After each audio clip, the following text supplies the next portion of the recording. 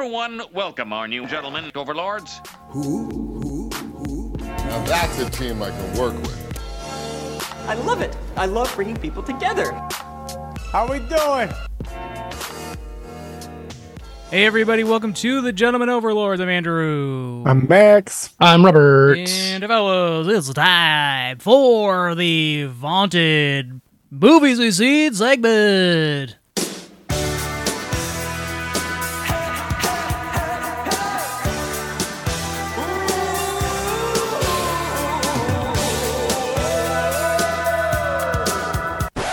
Don't you forget about me.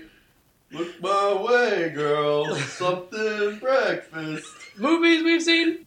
Robert, what have you seen? Hit us up, buddy. Well, I mentioned Flight of the Navigator on the last episode. Rest in peace to Paul Rubens, who provided a voice in that film. So, naturally, went and rewatched Pee-wee's Big Adventure. Great movie, directed by Tim Burton, scored by Danny Elfman. Paul Rubens, such a treat in that. I think I imagine that some people, if they're coming to it for the first time, are like, is he like he's like a little boy, but he's just playing a little boy? People or who are like coming to Pee-wee for the first time? Like they're seeing the movie and don't know who Pee-wee is?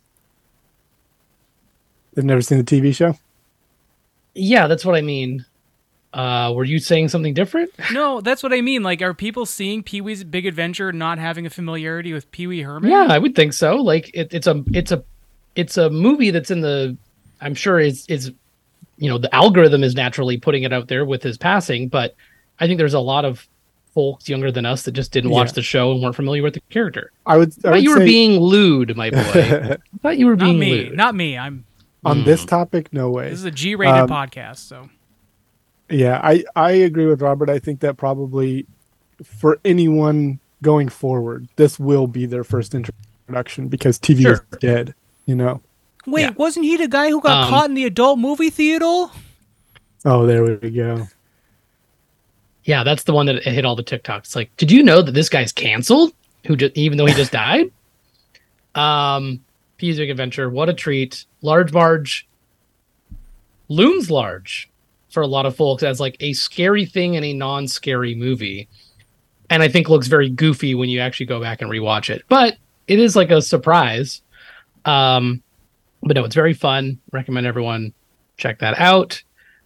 There's a little moment that I love so much where he's looking for his bike. It might be after he's gotten everyone together in his basement and he's like looking for his bike, and not even his girlfriend, but someone who clearly likes him. The girl who likes him is like, Pee-wee, how can I help? And he's like, I don't need your help and I don't need anyone. Blah, blah. And he's just like being a fucking dick because he's so like upset about the loss. And then he's walking around in the rain at night, down back alleys looking for this bike. And a couple guys come up and are like, oh, we're going to, fuck you up and like are going to steal from you. And he goes, and just kind of like hisses at them and they all like run away scared. So good. Of course, it has to be the inspiration for Bart. Right when he loses his soul. When he loses his soul, I just love that. That's such a funny reference. Went and rewatched Mission Impossible: Dead Reckoning Part 1 with Jamie in the theater. Gosh. Very good. You really did it. I'm not sure if it's like higher in my ratings after another watch, but I really enjoy it, and I also think it is justifiably a Part 1. I don't think I would like this story to be too like crammed together otherwise, and it just gives more room to breathe and more emotional weight for the characters and what happens to them and stuff like that. So I really enjoyed that on my second viewing. More emotional weight, WAIT, because you have to wait for the second movie. Hey, and it may not come out for a while because of the writers and actors strike. Which, by the way, is on the companies. They should. No, it's coming out as advertised, as is the Amazing Spider-Man part across the or Beyond the Spider-Verse. Mm-hmm, yeah. I heard that's coming out in March, so that will not be delayed, and we will be fine. Yes, that is of course affecting things. And that's a huge bummer, but it's not as bad as the conditions for a lot of the writers and stuff. Not all of them. Some of them are bad people, but just kidding. That'd be funny. That's my weird pivot. I'm like singling out like some of these writers might not be so good. So I watched that. And I did rewatch Across the Spider-Verse because it's out for like buying or rental on some platforms. So went back and rewatched that. Very good. Another justifiable part one, in my opinion.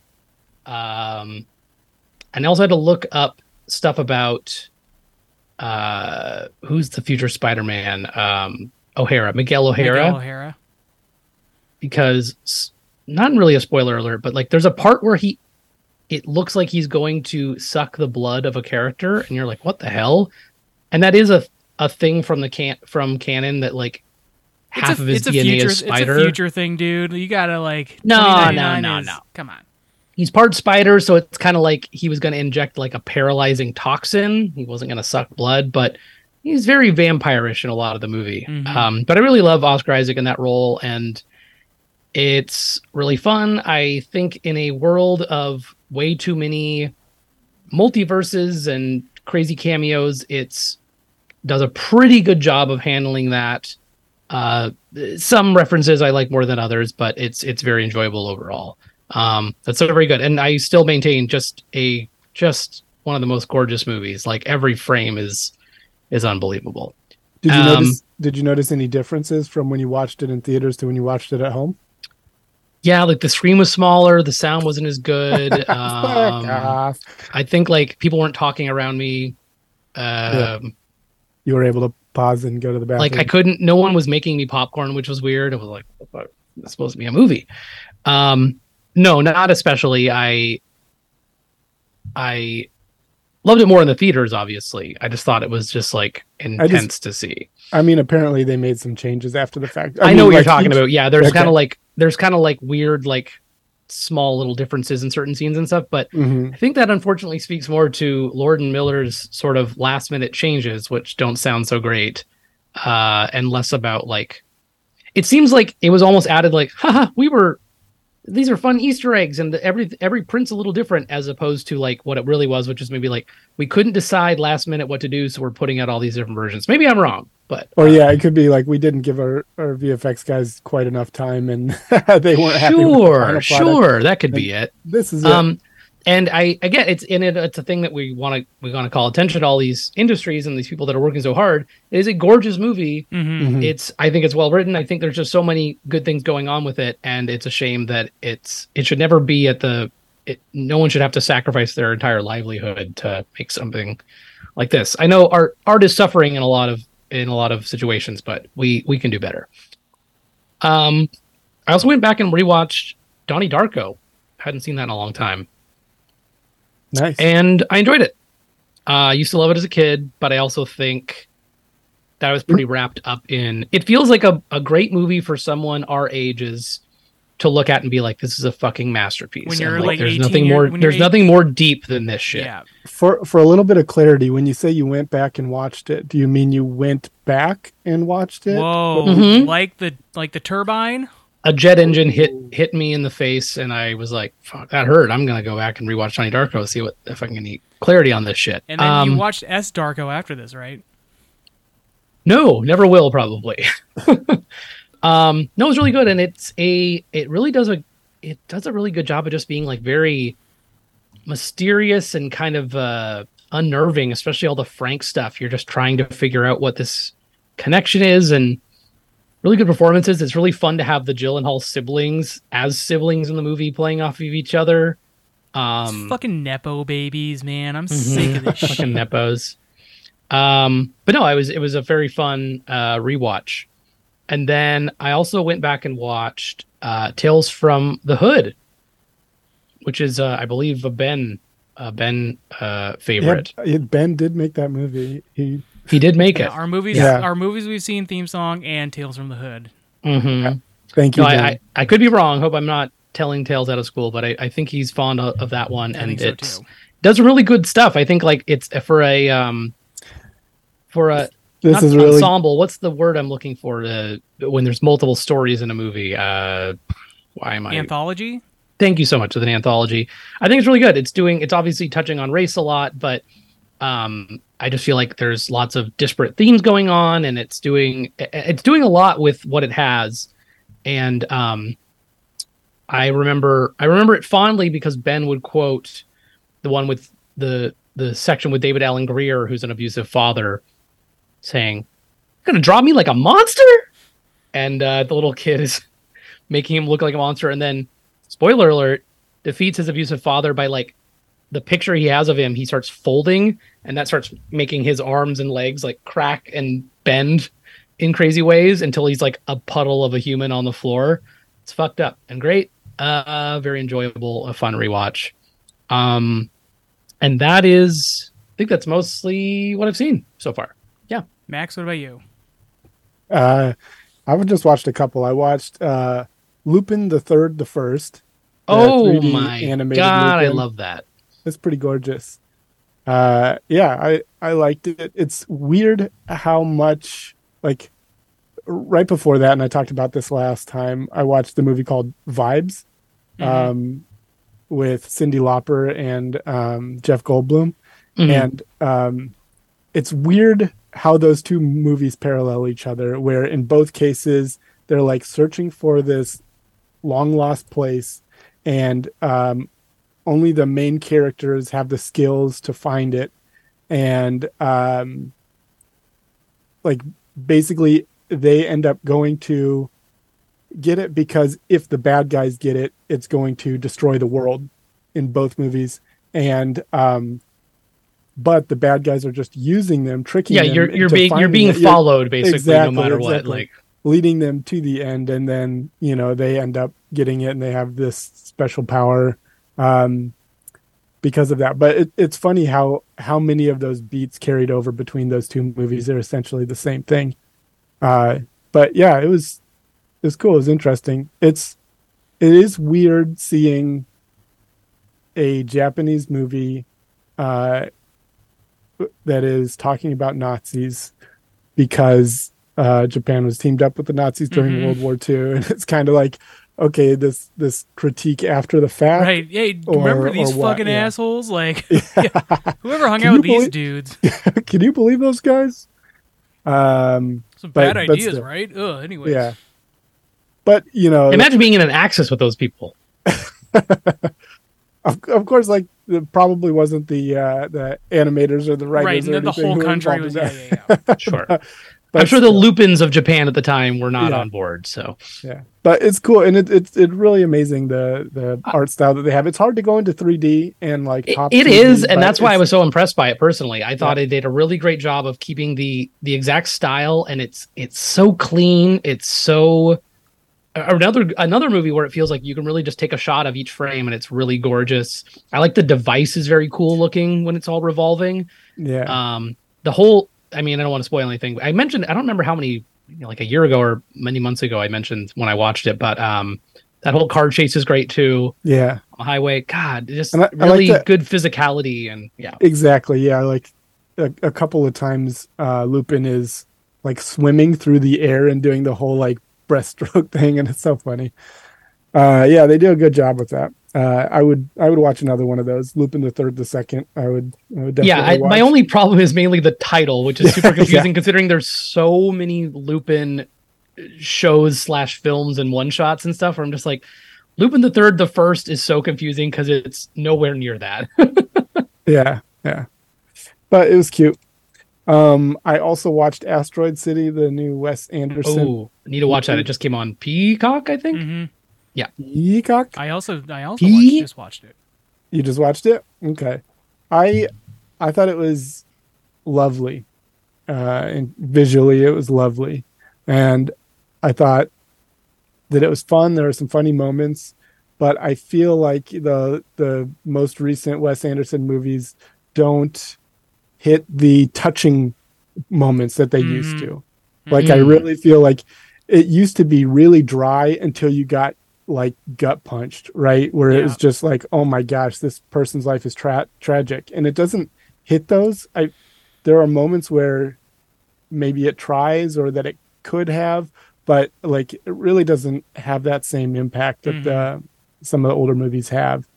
maybe it's the lack of Wilsons. I think you should bring back Owen and Luke. Yeah, you're right. Oh. You're right. It's a Wilson deficiency.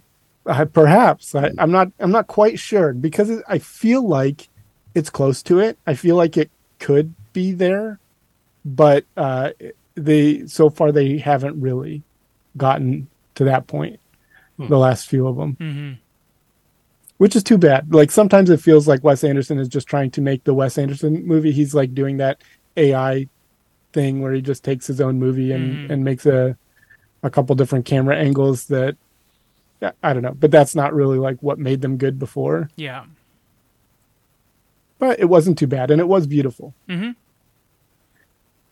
But anyway, that's all I've seen. You have anything else to say on that one, Andrew? Yeah, I'll just roll into Asteroid City. I literally wrote a letterbox thing, which was basically like when Homer's watching Twin Peaks on The Simpsons, and he just goes, "Brilliant! I have absolutely no idea what's going on." And like, I think like, because I didn't even finish The French Dispatch. Like, I think I watched like half of it, and I fell asleep and never returned to it.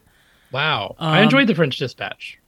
I just didn't. I never felt compelled to go back to it. So like, it's also, that's another one where it has multiple stories where I feel like some are stronger than others for me. So I think I would recommend going back to finish it up, but I understand if it wasn't vibing with you on certain ones. I think some of it is better than like other parts of it, but overall, but it's not like my favorite Wes Anderson. Sure. I think this movie, it's gorgeous. It's funny. It's fun to look at. Like, it's the locale's interesting. I don't want to say too much about it since, Robert, you haven't seen it, but when the thing shows up... Like, I'm aware. Yeah. I know there's I, like, screamed. That was, like, such a weird, like, thing to look at. Yeah. I know. The fact that he... Like, Dracula's in so many movies, so it's weird that that's the thing that pops. Not what I was expecting from a movie called Asteroid City, but... And then they moved on to whatever the last voyage of the Detmer or something. Is that Demeter, yeah. It's just...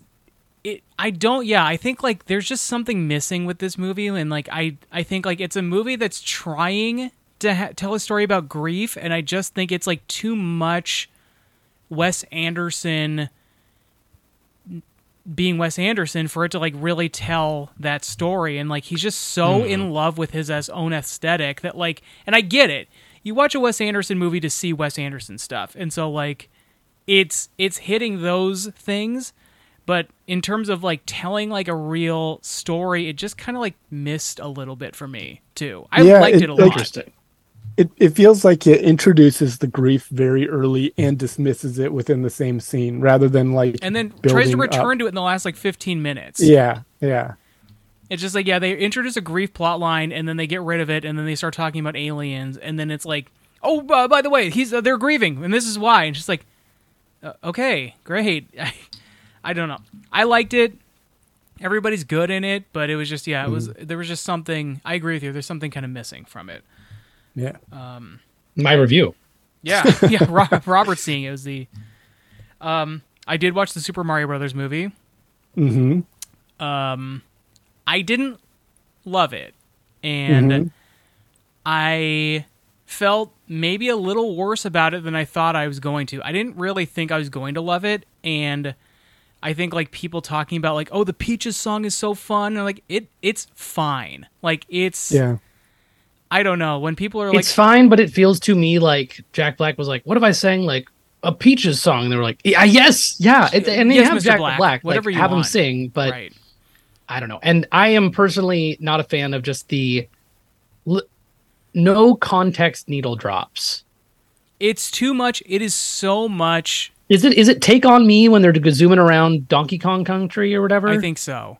But it's and also it's just like... has nothing to do with anything other than like Funky Kong is kind of white jacket glasses 80s-ish looking, and it's like, if that's the connection, that's nothing. What are we doing? The other thing that really bothered me about the movie is there's so many named actors who like are doing voices that could have gone to voice actors who I think like really could use that kind Brett of paycheck. Armiston is just doing the most bizarre voice, Yeah. and it just feels like it should have been a voice actor. Yeah. Right. It And like same with completely distracts me. same with Keegan-Michael Key being Toad. Like if it's not going to sound like Keegan, like I like Keegan-Michael Key. Don't get me wrong. I liked him okay. He wasn't as bad. But- 'Cause okay, I don't okay, want. okay, I don't okay, mind but- someone doing a voice. You know what?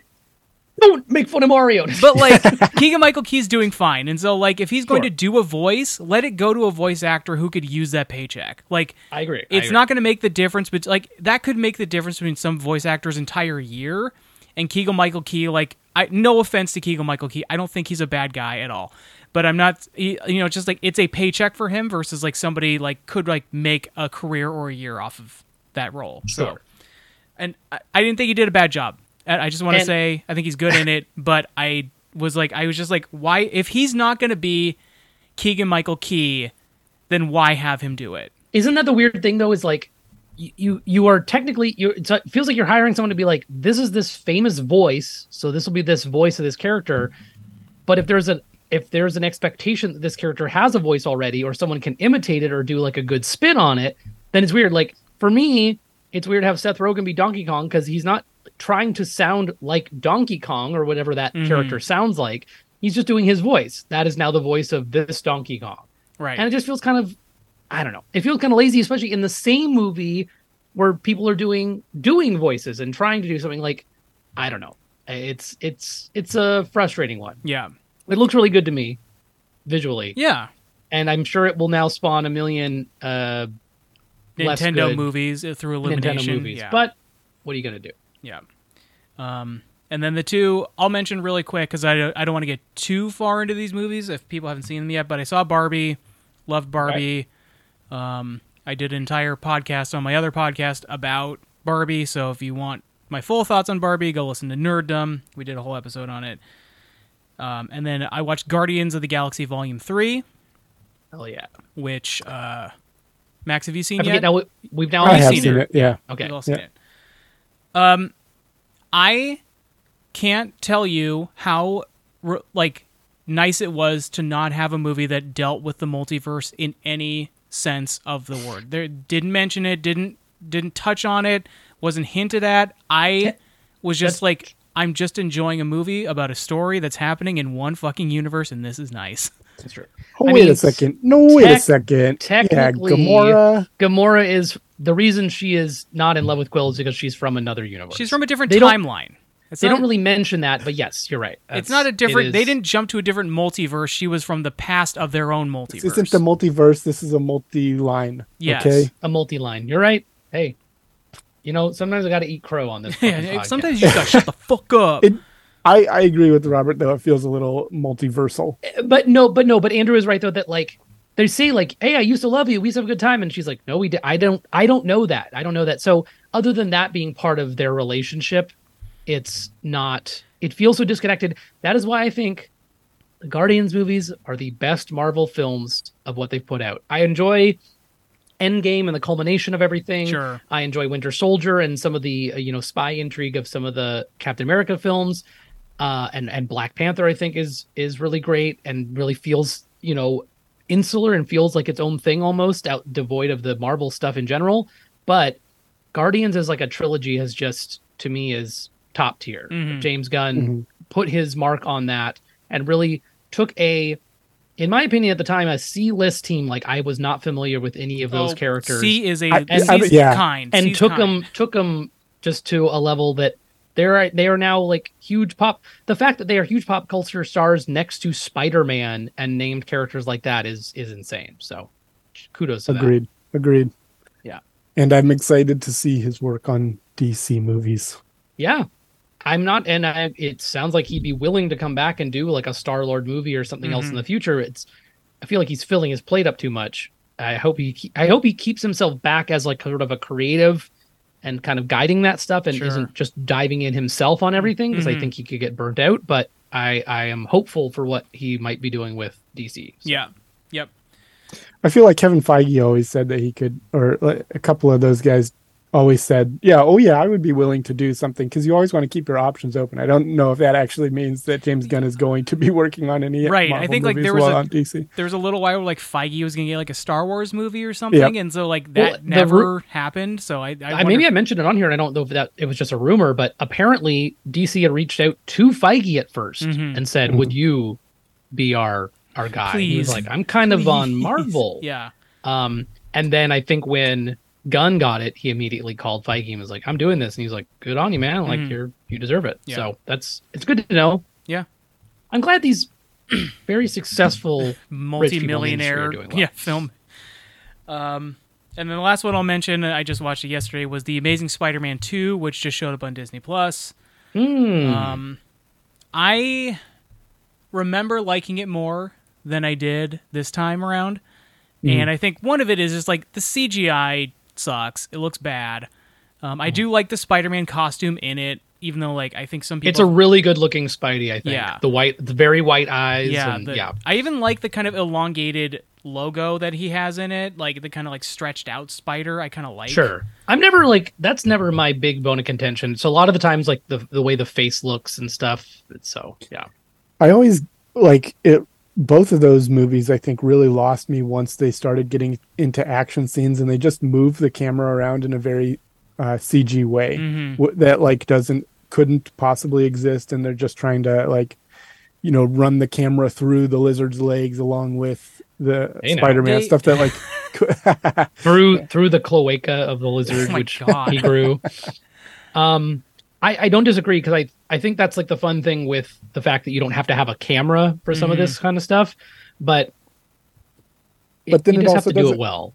Yeah, it doesn't seem like anything is happening except an artist is like just like Yeah. splash and stuff, but then also like not allowed to do anything super creative, like change dimensions or anything like that. Yeah. It's all just like, okay, Whoa, like multi dimensions? You mean? timelines. It's a good idea. You know what I mean? Like you can't do stretchy, like Into the Spider-Verse is all CG, right? But it just like, that is really fun and playing with it. This is just like doing a scene, and then I don't know what it is about it, but like any wild feat that happens in it is not impressive. It's the same way that The Hobbit wasn't impressive, because everything fell into place in a way that would never actually function and therefore lost all believability. Like these things then become just impossible for your mind to believe. That's the problem is belief in it. Is that as soon as the camera starts moving around like that, you're like, oh, okay, I'm just watching. It's also like it's right in that era of movie making where they were like, in both movies, both the Amazing Spider-Man movies, they have at least one scene of like POV Spider-Man where you're like as Spider-Man whipping through the city, and it's just like that was like Hardcore Henry Sickening. came out that around that timeline where it's just like there's a level of like 3D movie where it's like we want you to feel like you're Spider-Man, and it's like this, and like they only do it once in Amazing Spider-Man 2. I think they do it a couple times in the first one, but it's like this sucks. Like this is not fun. It's like jarring because like it's like one scene in the movie, but it just like it's none of it is like good. It sucks, and it's just like, and none of it's better than like when Toby is just swinging and you see him like going between buildings, and then like two helicopters peel in at the end, and you're just like, this is fun. You can see the physicality of Spider-Man, but like it would be it's nauseating otherwise to be like doing that. Yeah. Like if you played POV version of like the Spider-Man games on like a PlayStation, you'd be like want to throw up because you're like constantly backflipping and like whoa, whoa, whoa. I've seen the mod, and I thought like, what the hell are you thinking? This is awful. And I could not watch more than I think 10 Peter seconds. Parker, if he were real, would show up and like be barfing to every crime scene. Okay, Just like, hang on. why am I doing this? I mean, it's my fault. I'm doing all the flips, but that's actually why I don't like spiders regurgitate. No, I'm thinking of flies. You're thinking of like flies. spit on and stuff. I'm thinking of their prey that does this. You're thinking of Flighter Man, who's a different. Actually, though, actually, though. Okay, here we go. Flies were the original inspiration for Spider-Man. Stan Lee saw a fly that stuck to the wall and was crawling around and thought, hey, He's like, I wish some bug would eat that. He said, that would be a really cool power, being able to walk around on a wall, but Flyman sounds awful. I'm going with Spider-Man. Yeah. That's actually how it happened. And then he's like, I'll wait for some artist to pitch this to me and then take the credit. No, I'm not trying. Hey, he's a divisive figure. We're not gonna Get me Ditko. But yeah, there's problems in the movie. I like some of it. I like Garfield as Spider-Man more than I think most people did, but Mondays. I like Heath. Yeah, I'm more of a Heathcliff as Spider-Man. was a little too much of him eating lasagna with Aunt May in the movie, just like needlessly, cutting a piece of cake and then eating the rest of the thing and leaving the piece. I don't even know that's a Garfield specific thing, but that's good. I do love that trope. Yeah, and poor Odie when he kicks him down that bell tower. I also, oh god, Odie fell. Remember, into the fat of eels, became electrified. I can't. That scene was so funny and like worth it for Sandman and Electro in No Way Home to be like, what happened to you? It's like, oh, I fell in this pit and became like sand. It's like, oh, I fell in a pit of electricity. I was like, gotta watch where you're walking. Yeah. Yeah. I also think it's really the hubris of them being like, okay, when this movie does well, we're gonna do a Sinister Six movie right away.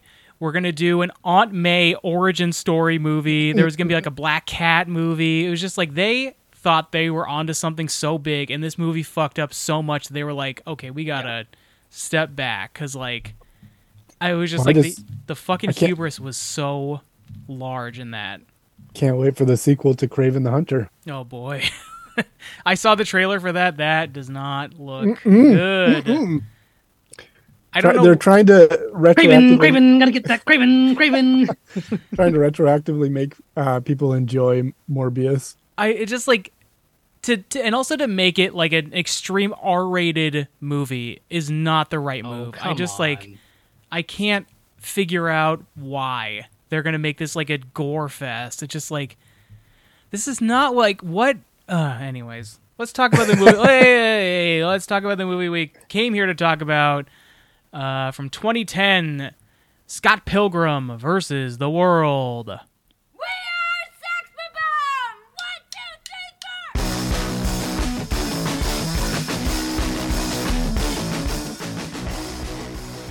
4. 2010, Scott Pilgrim versus the World. Michael Cera, Kieran Culkin, Anna Kendrick, Brie Larson, Mary Elizabeth Winstead. You got Chris Brandon Evans, Routh, right? Yeah, Brandon Routh, Chris Evans, fucking Jason Schwartzman, Bill Hader, Ellen is Wong. the voice. I didn't realize. Yeah, was he a voice? He was like a voice in the. I think it was like a narration kind of voice. No, Really? I think so. I don't think I Bill knew that. Hader? Yeah, 2010.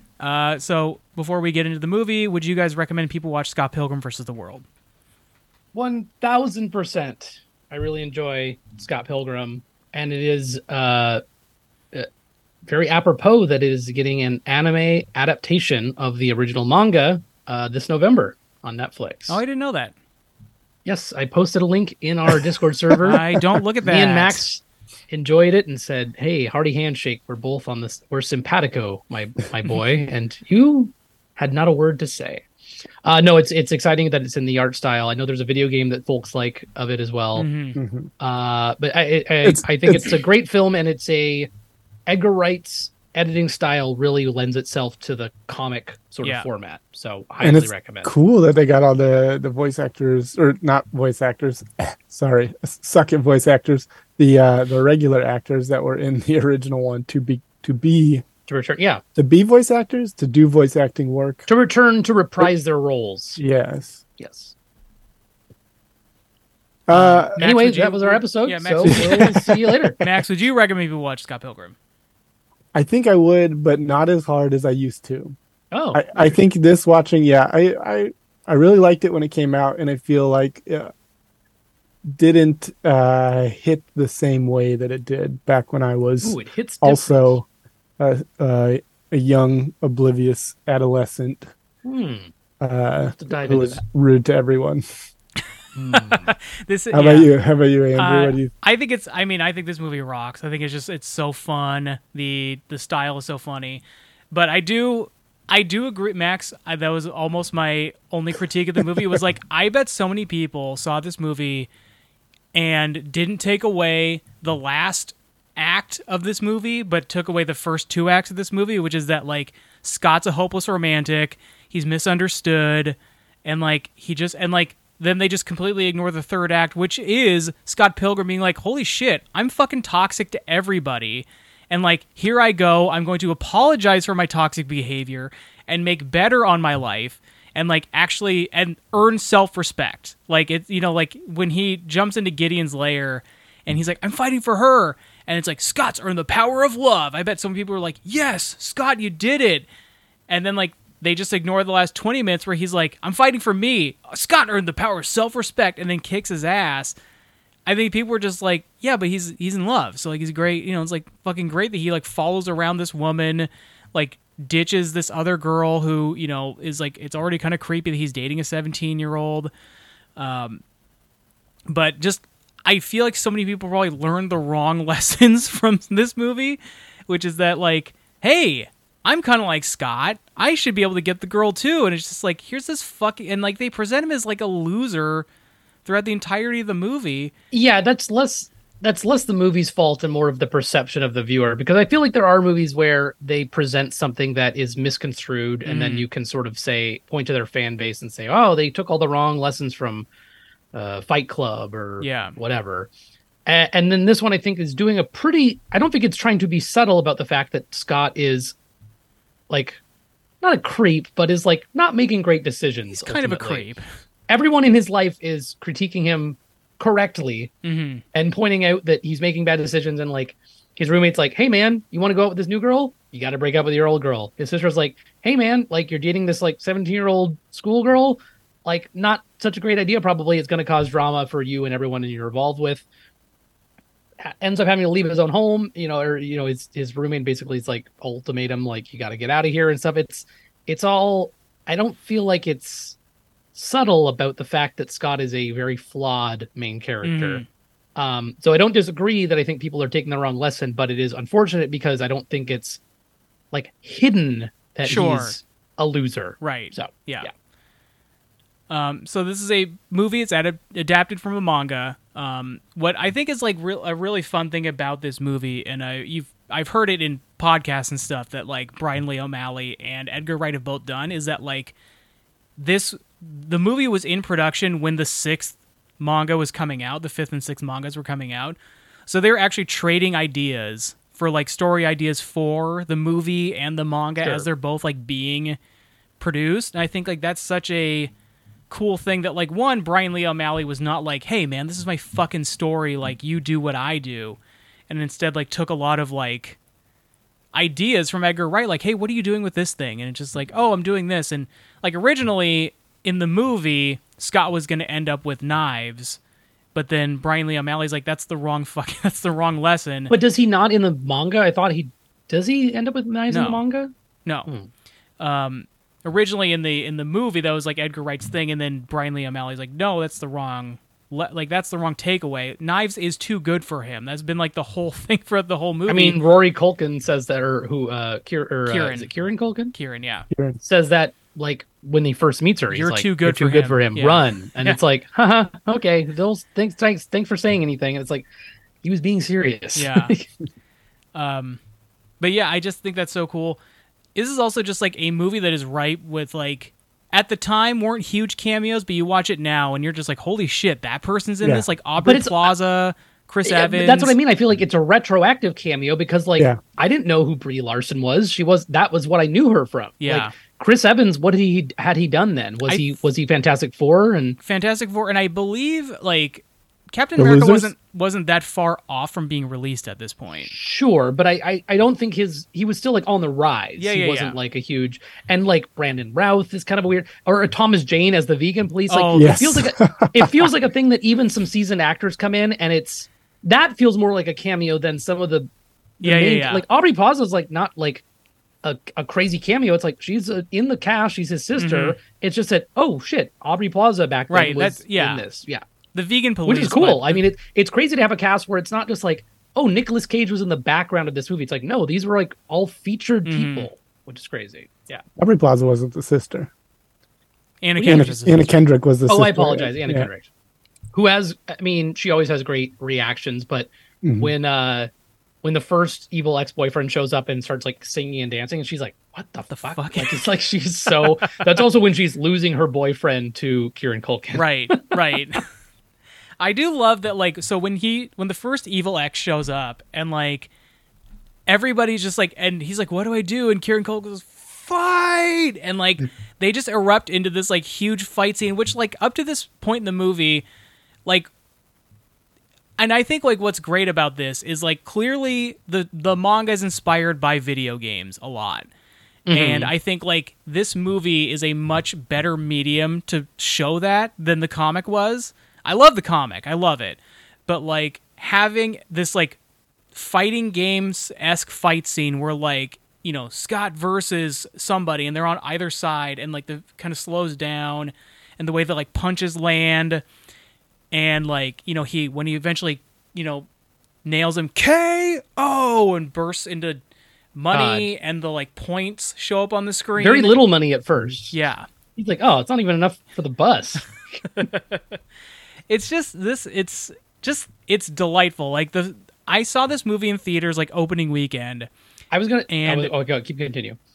When the Universal sting hits and it's like an 8-bit Universal logo, it's very 8-bit, and the theater went ballistic. Like everybody was just they're referencing video games. I remember that being like way bigger. Like watching it now, it feels very like because everything it's fun. It's fun Yeah. to do the weird logo version of things, but that was pretty novel. I felt like, but not just the logo too, but everything throughout. I was like, man, finally this movie gets me or whatever. Yeah, right? yeah. But now you're watching it and you're like, it's just pandering. I'm a guy who dates multiple women. Finally, something that. But it really felt more novel at the time. Sure. It's also a movie that's 13 years old, so like I think it's important to remember different. that like if you take yourself back then, like that just wasn't as much of a. Sometimes you get a different color grade or something, but yeah, it was trailblazing. But it was kind of one of those early movies to realize like, nerds are in. Yeah, now, I guess. Yeah. Not so in because this movie didn't do very well in the theaters, but you know, like Did it not? It didn't. Like I thought because I saw it opening weekend, I saw it in a packed theater. In fact, like it was the same weekend that there was like a Doug Benson show, and so like I saw it at the movie theater that was right next to the. Like, what am I gonna see? What am Comedy I gonna Club? No, like everybody who was there to see the Doug Benson show. So like we all went to Doug Benson or Scott Pilgrim and then Doug Benson. And then like his show was just like this fucking movie. It was so fun. But it turns out I think that was the one time everybody saw it in the theater was like that particular showing that weekend because like it did not do well. What like is it just because we were nerds that I think seemed so. like I heard about it so much and then they came out with a video game based on it. Like Scott Pilgrim was huge and then everyone went and read the comics. Also, this is after Shaun of the Dead, right? Mm-hmm. This is after Shaun of the Dead and after But Hot before Fuzz. Hot Fuzz? It was after Hot Fuzz, but before The World's End. Okay, I would have been just like, I would have been Edgar Wright pilled at that point. I would have been going out to see anything put out. I remember going to, I want to say Pacific Place, the Escalator Theater downtown Seattle, and it was like a, pre-screening, hey, come and show up, but we were late and it was full and we couldn't go the day that we were trying to go, and they were giving people replacement tickets to go to the next day, but that's how popular it seemed for the pre-screening stuff, and I feel like for the majority of the audiences, it just didn't connect the same way. Yeah. So. Yeah.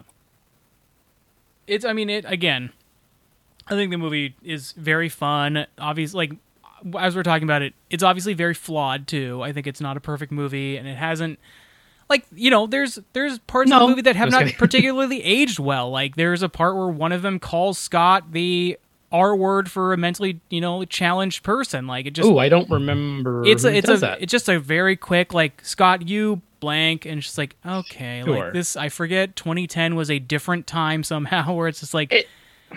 It's not good. It also feels like emblematic of the time of like, I mean, what's the horror movie we watched? Monster Squad. Yeah. Where all the kids are like, I think the kids call each other like F slurs at one point where it's like, yeah, wow, this is really offensive. But it's also like, unfortunately, I think kids would have been doing this shit at the time. But it's does like it need to be represented perfectly immediate? Not necessarily, but it does feel authentic in a way. Yeah. So it's both disappointing, but also kind of true to life. And that was like every Whatever other it was. line of dialogue and featured something like that in that movie. But like this one was just like one quick one where it's just like, I wish that wasn't in there, but it's not. And also, I feel like as far as like other stuff, like they have a very normal, not offensive, like Kieran Culkin and his gay relationships seem much less toxic, and it just feels Sure. like everything is going well for him in like a fun way, whereas like Scott just can't keep his shit together. It's and also, I would also say, I think the portrayal of a lesbian relationship is also like a bygone thing Yeah. where it's just like, it's the male fantasy of a lesbian relationship where it's like, you had a sexy phase, and it's just like, I didn't really like that either. True, feel but like- I would argue that like Ramona's like, hey, I had like this kind of experimental phase, and also it's not like it's not someone else who looks exactly like Ramona. It's not this typical male fantasy. It's like this, I don't know, it just feels a little slightly more realistic of like the way, I don't know. I also I'm not like trying this- to go to the bat on all this stuff. I just Sure. feel like it's riding the line on some of this stuff in a way Yeah. that feels realistic, but doesn't always necessarily Yeah. need to be included. Now, I will don't say Mae Whitman, I think, fucking rocks in this movie. She's so Oh, yeah. there. I mean, each one of the evil exes, I think, is excellent. Excellent. Excellent. It's Intentional. I struggle to think of like a bad performance. I feel like everyone knows the assignment and is doing a good job. I think, like, especially coming not that far Knives off Chow, Knives Chow's the- great. Ellen yeah. Wong as Knives is so good. yes, And it's like this is like her first movie too. Like Is it really? she'd been in TV, but this is like her first movie. she's excellent, Yeah. and you feel so bad because like she's not like annoying or anything, but she's just wrong for Scott. Like she Yeah. shouldn't be in that relationship with him. She has this different level of like admiration for him that he clearly doesn't. It's sad when she's like jumps into his arm and he's like, okay, Yeah. and it's like, you fucking dick, like end it if you don't like it, like end it, stop Yeah. her suffering. It's annoying. I think so. it's- I love that aspect. It's also fun. Brandon Routh is like 4 years off of being Superman and just like knows what he's doing in this movie, like being the like fucking dick Evil vegan Superman. guy. It was just so funny. The like just holier than thou guy, just like Yeah, when he punches Knives, I was like, yeah, he's cool. What a cool guy. But There were quite a few cases of that. Like, I'm not going to hit a girl, and every single fight scene ended up being a girl versus a girl. And then like the one time Scott has to fight the girl X, then he's being controlled by Ramona, right? Like he takes her hand. he has to find the spot. Yeah. So, but like even in the case of people having like whip swords and special powers where they can disappear and stuff like that, it's still like women and men are not on equal footing. yeah. Is a little bit, it rubbed me the wrong way now. Yeah. I guess looking at it. I do think it's maybe a missed opportunity, and maybe this is the same thing in the comic though, that Scott's like, I can't fight a girl. Yeah. But like, it's so video gamey that it feels like you should just be able to. Yes. I hope don't clip this. This is not You should be able to fight women. fight women and just like punch them as hard as you can until they become money. But just like it does feel like the thing where it's so video game. Like, you know what Scott starts doing when the guy crashes through the ceiling in the Battle of the Bands? He immediately like counter punches him, Yeah. and starts fighting him. It's like it's instinctual. He's just like, oh, okay, and he hasn't read the email. He doesn't know what's happening. He just reacts, and it feels like I guess it's part of the character that he's like, oh no, I shan't do that. But it's like, come on, like what do we? This is you have KOs and health bars and 1-ups. Mm-hmm. Like let's just do it. And maybe I'm wrong. Maybe that's all in the manga, but. Yeah, I don't remember exactly how it plays out there, but it seemed very noticeable in the movie. Like they were intentionally doing it multiple times in the one time that, like, I guess there were 2 times, maybe 3. Okay, so you have Brandon Ruth, bad guy, being a jerk. You have Gideon, also a jerk, and then you have Scott being controlled by another lady. And so like those are the 3 times where the guys hit the girls, but the girls are like at least equally powerful. I don't know. It seems weird that I'm pushing. Why don't they hit more women?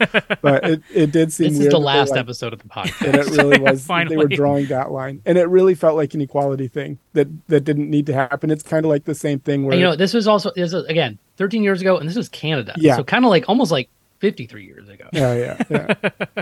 Ended every fight with an apology. I did like, I mean, so at the end Sorry of the about movie, that uppercut, eh? when Scott gets killed by Gideon, and then has an extra life, goes back, and then earns his self-respect by basically righting his wrongs, and I love that he apologizes to what's Allison Pill's character's name, the drummer in the band, Pine? Kim Pine. Kim. And he's just like, Kim, I'm sorry that I'm me. Just basically I have been a shithead in your life forever. He really is awful to her. Yeah, he's awful to her. There's the moment earlier where he mentions that he used to date the drummer. It's well, we're on good terms, and you see her across the room, and she's just staring at him. I mean, one of the things is this is an hour and a half movie that is adapting 6 pretty sizable manga books. Sure. And I think this movie does a pretty good job of doing that. I like that. That's why I think Wright's editing is so perfect, because it's getting all that done, and it's quick, and it's really good. In the manga, you see the thing that he talks about, which is that he fights 100 guys to get to one guy, and he kicks him so hard he saw the curvature of the earth. That line is fucking so funny. It's so good. It's so well written. But that's a whole thing in the book where it's he fights the 100 guys to get to the guy. And I just love that she's like, well, what happened with her? He's like, oh, nothing. And she's like, no, something happened. Fine. I fought 100 guys to get to one guy and I kicked him so hard. Just that's a great recap of an entire thing in the book. And I think like you said, Edgar Wright's editing style lends itself to really scrunch in what could be just a fucking mess of a movie because you're trying to fit in so much stuff. Yeah. But they do it so well in this that I know there's a ton that's missing from the books. I know that. But I think this as a movie in just a cinematic experience of taking stuff from 6 books, it there's problems with it as we've been talking about, but I think it works pacing wise. You think he could have done Lord of the Rings in one movie? Edgar Wright? Yeah. I think he could have done The Hobbit in one movie. I think anyone could have done The Hobbit in one movie. I would say he's second only to Ang Lee in terms of comic book editing. Hey, I like Ang Lee's Hulk. I have a soft spot for it. What can I say? But it's just I think it's really fun. Like I said, obviously with its problems, but Scott figuring out that he's an asshole at the end and trying to make amends and well, we haven't even mentioned yet. His final battle is against Nega Scott. The evil version of the. You know what? That should be a game, by the way. The ninja DDR where you're running. You get Naruto your head style. chopped off if you lose. I love that game existed. And then the second time he's doing it with knives, he's like, "Oh, that was me. Sorry." He's just not into it. Mm-hmm. But I love it that the bad guy he could never beat in the game comes back as himself. Yeah. And then they end up deciding they're going to have brunch together. They have a lot in common. That was so funny. Just of course, they're just different versions of each other, so they like the same stuff. I thought that was. And they're both pretty kind of funny. shitheads. So they're both kind of shitheads. But yeah, just he comes in and he's because they do the exact same scene earlier where he's trying to weasel his way out of saying that he cheated on Knives and cheated on Ramona.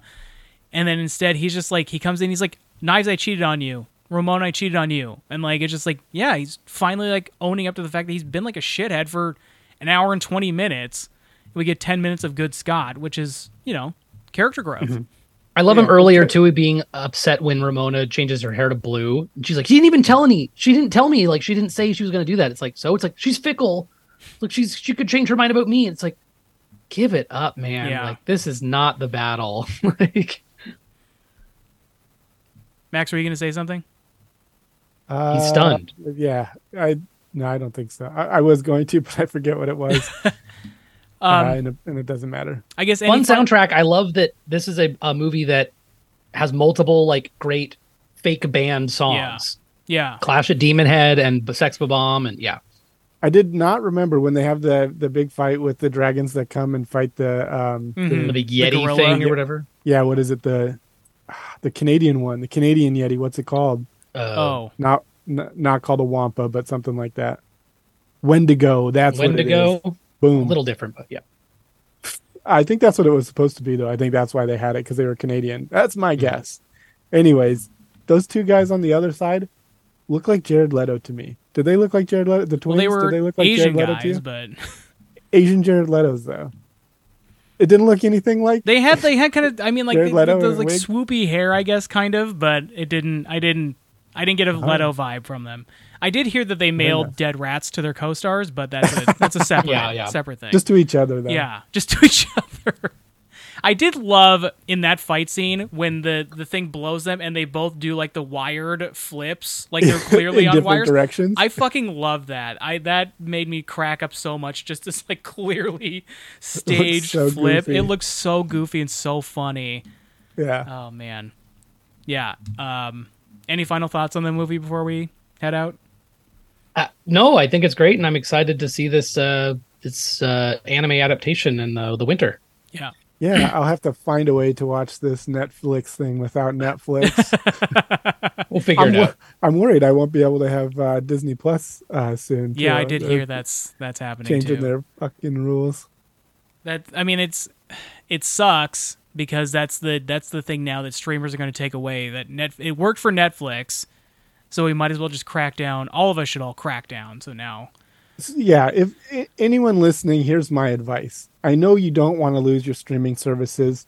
Just do it for one quarter. When they make that stupid decision, wait one financial quarter and then you can go back to it. Yeah. Just give them some sort of message that you don't like what they're doing. right? A tiny one, just a little one, Right. please. You can catch up on your thing in like 3 months, but just Yes, like you'll be totally fine. Just one financial quarter. That's it. Yeah. I'm begging you. yeah. Anyways, thanks for listening, everybody, and we'll see you next time. Bye-bye. Bye. Bye.